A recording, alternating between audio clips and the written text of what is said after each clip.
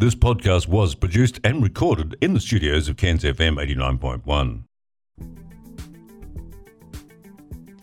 This is The Evolution of Intimacy with Ella Shannon, a show about sex, relationships, and everything in between.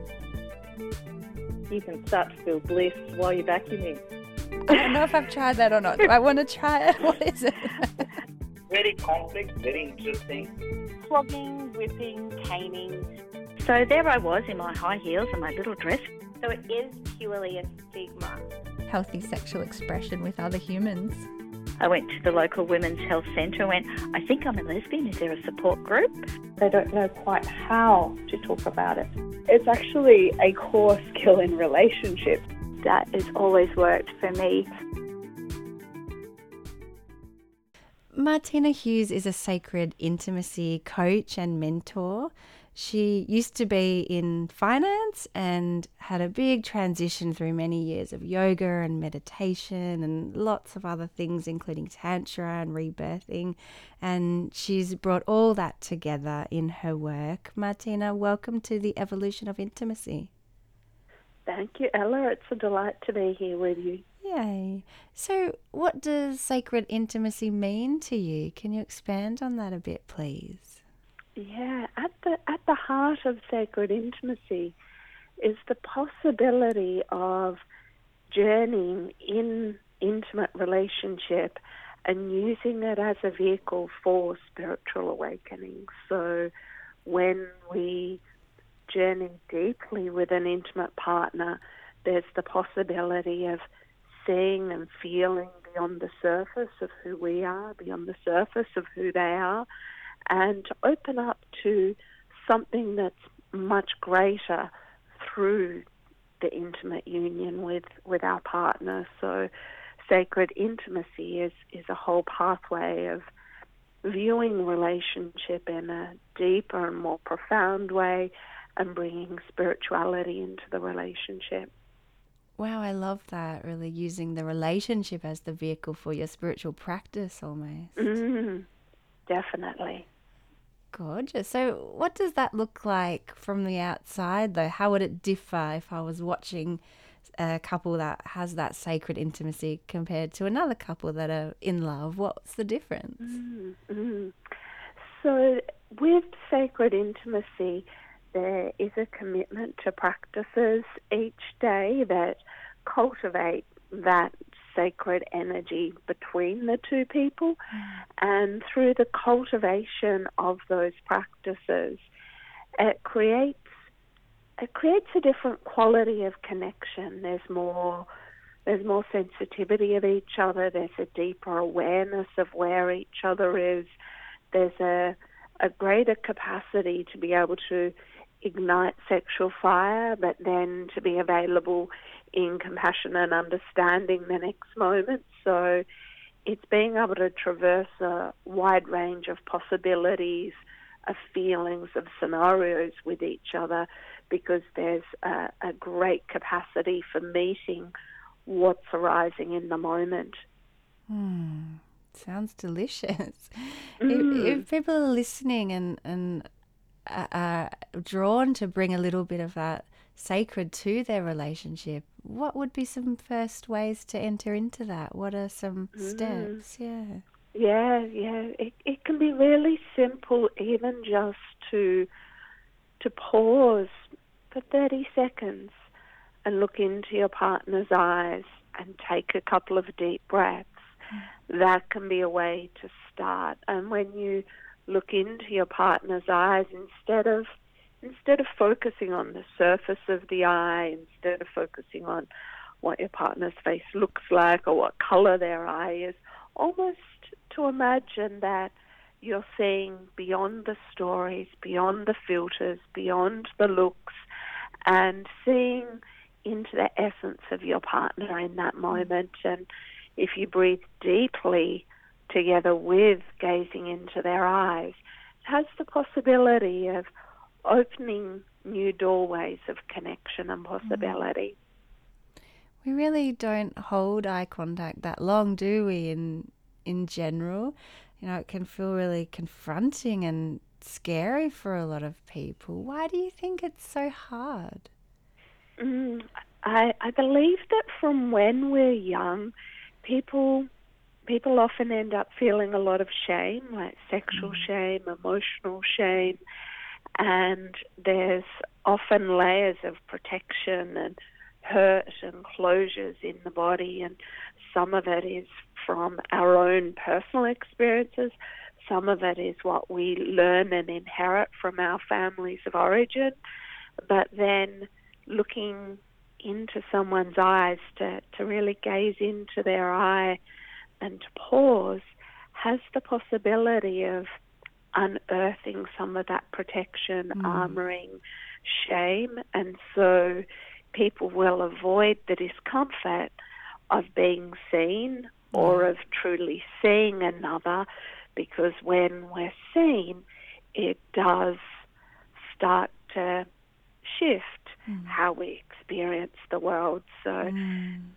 part of the irony of that is that many people really crave being seen, but there's also a lot of fear and protection around truly being seen. So that becomes quite a bind for a lot of people. Yeah, and you talked about shame. Really, the antidote to shame is bringing light. None of us, some of us might be, but we're not bad people. We often have these awful core beliefs about ourselves that really don't check out, and bringing the light there, that example of looking into each other's eyes.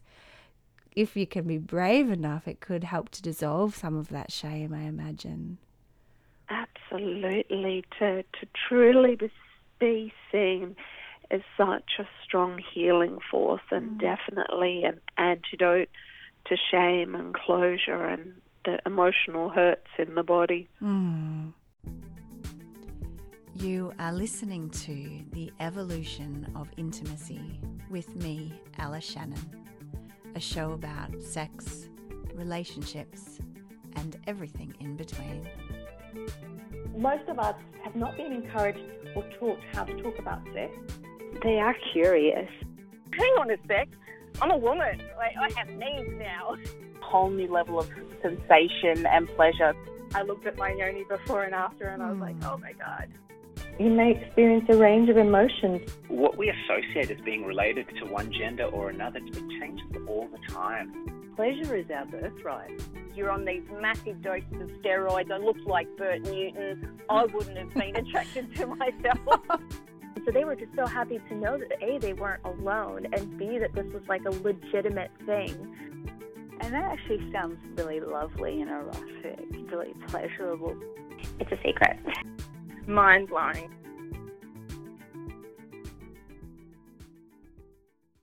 We have so many emotional hurts, it's just part of being human, isn't it? And particularly our partner or partners, it's so easy, we know each other so well that there can be resentments or things said. What's some of your advice or things that you think about in supporting couples to not hurt each other and be a bit kinder to each other? So learning to pause and breathe is great in any scenario. It's our feelings themselves, if it's a hurt feeling, if it's pain, if it's sadness, if it's fear, the feeling themselves are not problematic. It's the reaction to the feelings.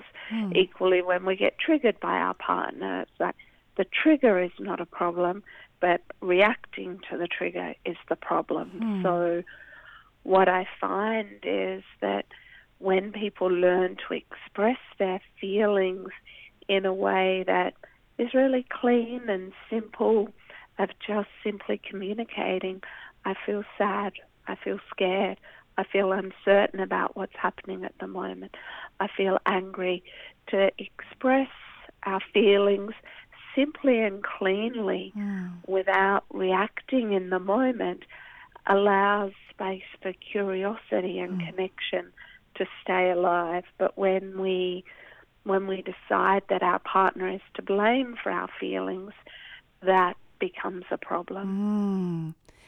That's really powerful, because I got this sense of you just, here's the feelings, you're putting it out there for someone to just observe and be with, and to just be held in that, rather than kind of throwing it on them and say, you fix it or it's your fault. Yeah.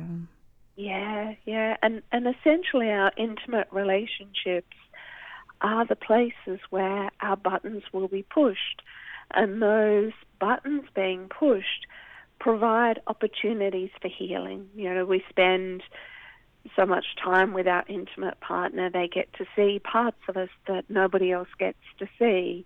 And we're typically more free to be ourselves with our intimate partner. So buttons will be pushed, but it's to recognize that, my partner, yes, they may be inadvertently pushing my button, but it's showing me something within me that is unhealed, unfelt, unexpressed. So how can I simply allow this space to feel, to see that part of myself, to show that part of myself, because that's when the healing of that part can happen. What a mature attitude to really go towards things like that, with that spirit of curiosity, rather than seeing conflict as a terrible thing to avoid at all costs.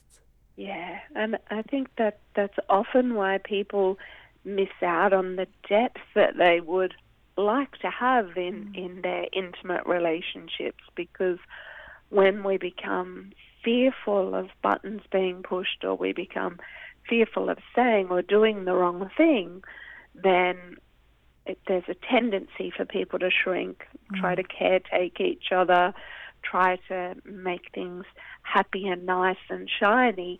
But from that perspective, the true passion and the raw power and the possibilities end up filtered and masked. You are listening to The Evolution of Intimacy with me, Ella Shannon, a show about sex, relationships, and everything in between. Most of us have not been encouraged or taught how to talk about sex. They are curious. Hang on a sec. I'm a woman. I have needs now. Whole new level of sensation and pleasure. I looked at my yoni before and after, and I was like, oh my God. You may experience a range of emotions. What we associate as being related to one gender or another, it changes all the time. Pleasure is our birthright. You're on these massive doses of steroids. I looked like Bert Newton. I wouldn't have been attracted to myself.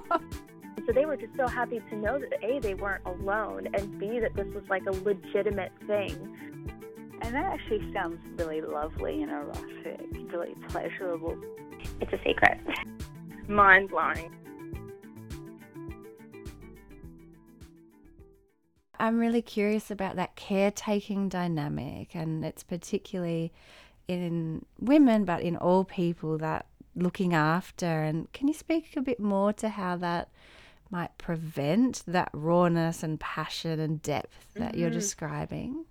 Yeah. I think often where there's a caretaking dynamic, there's desire to protect somebody else from their feelings, from our feelings. There can be a part inside that even wants to protect ourselves from having uncomfortable feelings. So we'll put our attention and focus on the other person in order to avoid anything that feels uncomfortable internally.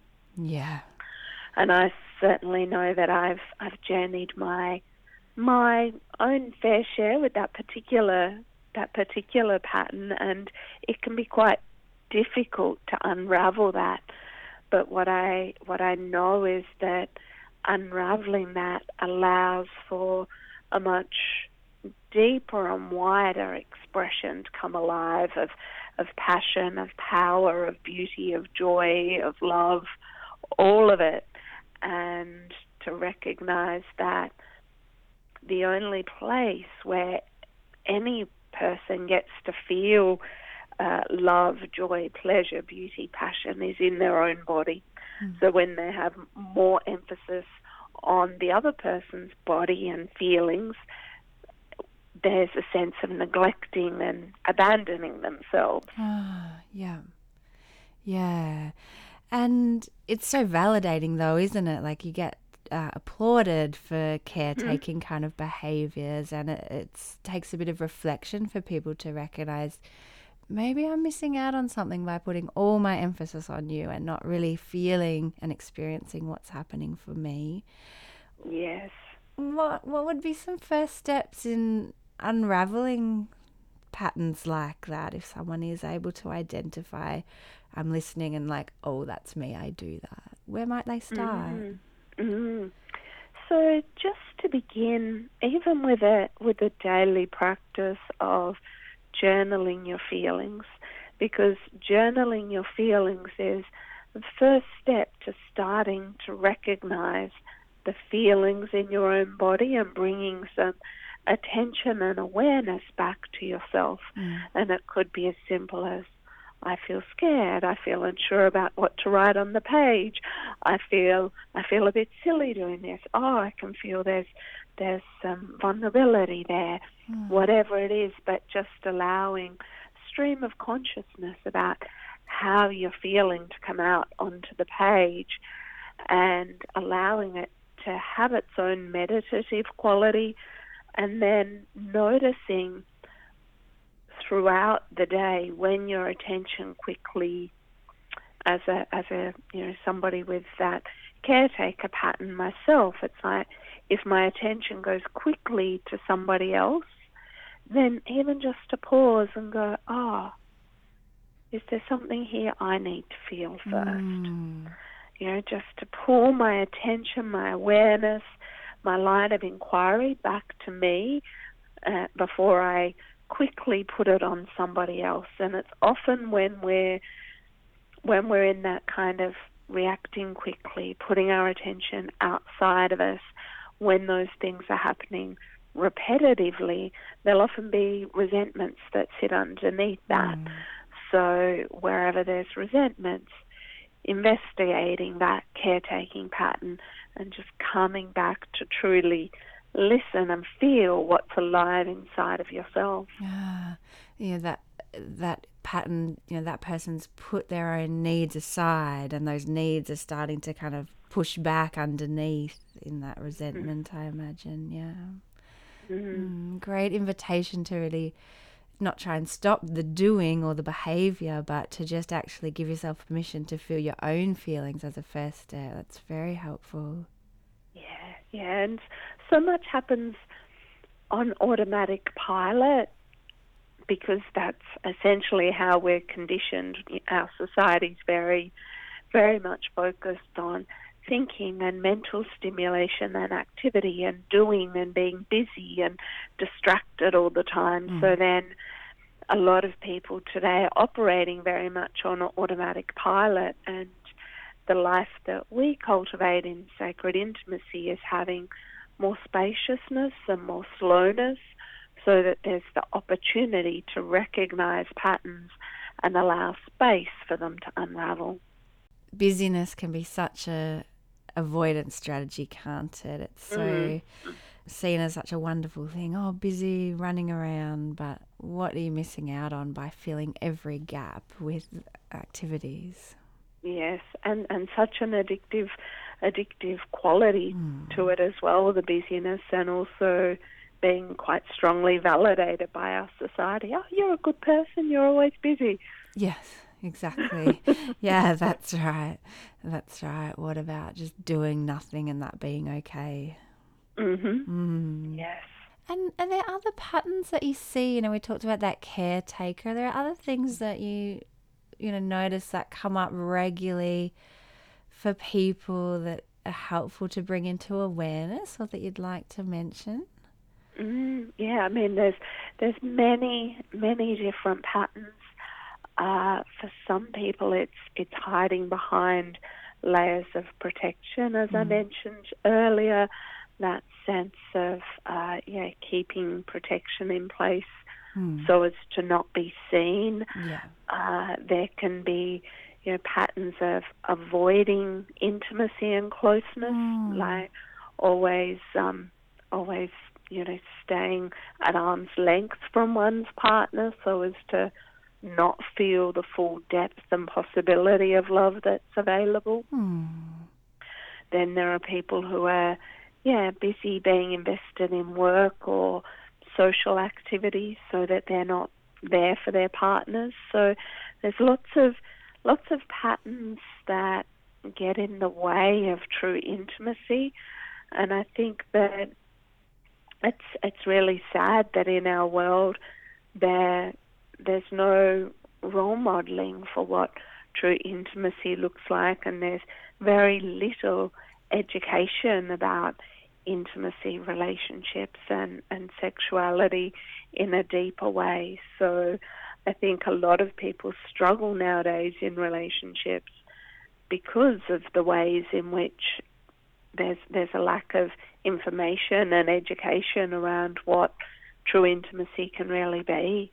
Yeah, absolutely. And, the way you described sacred intimacy, what a template for people. It doesn't sound like, I'm sure it could be really elaborate, but the way you've described today, just starting really simply, slowing down, really being with each other, letting each other be seen. Remember that whatever we bring to a relationship has an effect on us, on the quality of the relationship. So it can be as simple as the way we breathe, the way we walk, the way we move and talk. Everything has an effect on the quality of our relationship. And so for the people who are wanting to have a different quality of connection in their relationship, just even reflecting on what it is they're offering to their partner, what it is they're bringing in the day-to-day nature of the relationship, and even to make small adjustments to how you show up to your partner in relationship can really have a profound difference. That really is a reframe, because usually we're thinking, what can I get? Or my needs aren't being met. They're not doing this right. And you're actually saying, well, how am I showing up? And am I being the best partner that I can be? That's gorgeous. Yeah. And then when you set the word sacred, meaning holy and deserving of respect. So then when we show up in that way, it's like, this is a place that is holy and deserving of respect. So then we treat it. We treat our partner differently. We bring devotion to our partner, but we also see the relationship as a temple as well. Divine. Martina, if people want to hear more or learn more about what you've talked about today, what would the best way for them to find you be? Sure, they can visit my website, martinahughes.com, or they can find me on Instagram, also Martina Hughes, or on Facebook. Beautiful. Martina, thank you so much for your time and beautiful insights. I really appreciate it. You're welcome, Ella. Thank you so much for inviting me. My pleasure. You've been listening to The Evolution of Intimacy with Ella Shannon. We're feeling juicy the whole day. Every desire I could possibly think of. What sort of impact would it have? They want it, they're going to go and get it. They don't think of long-term consequences. Oh, did that feel really nice? Oh, yes, that felt really delicious. Being able to feel good about my body again, that's been a huge thing. All anybody really wants in this world is to feel seen and heard. We actually do have a lot that connects us physically. It's making people feel good. There is a real sense of hopefulness that returns in a relationship. A really beautiful thing. Take that beauty and that calmness and that bliss and that sense of peace out into the world.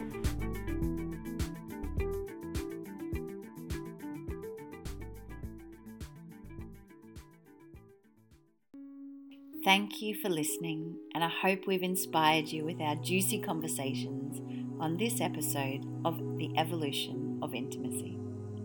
If you would like to go deeper, you can book a session of relationship counselling, sex therapy, or individual counselling via my website. I work in person in Cairns, tropical far north Queensland, or I can meet you online anywhere in the world. Or you might prefer to go at your own pace with my 12-lesson relationship and intimacy online course. To book or to listen to previous episodes, visit my website, ellashannon.com, or follow me on the socials at Evolution of Intimacy. Finally, please go to iTunes and write me a quick review if you're feeling kind. Thank you, lovelies, and see you next time. This podcast was produced and recorded in the studios of Cairns FM 89.1.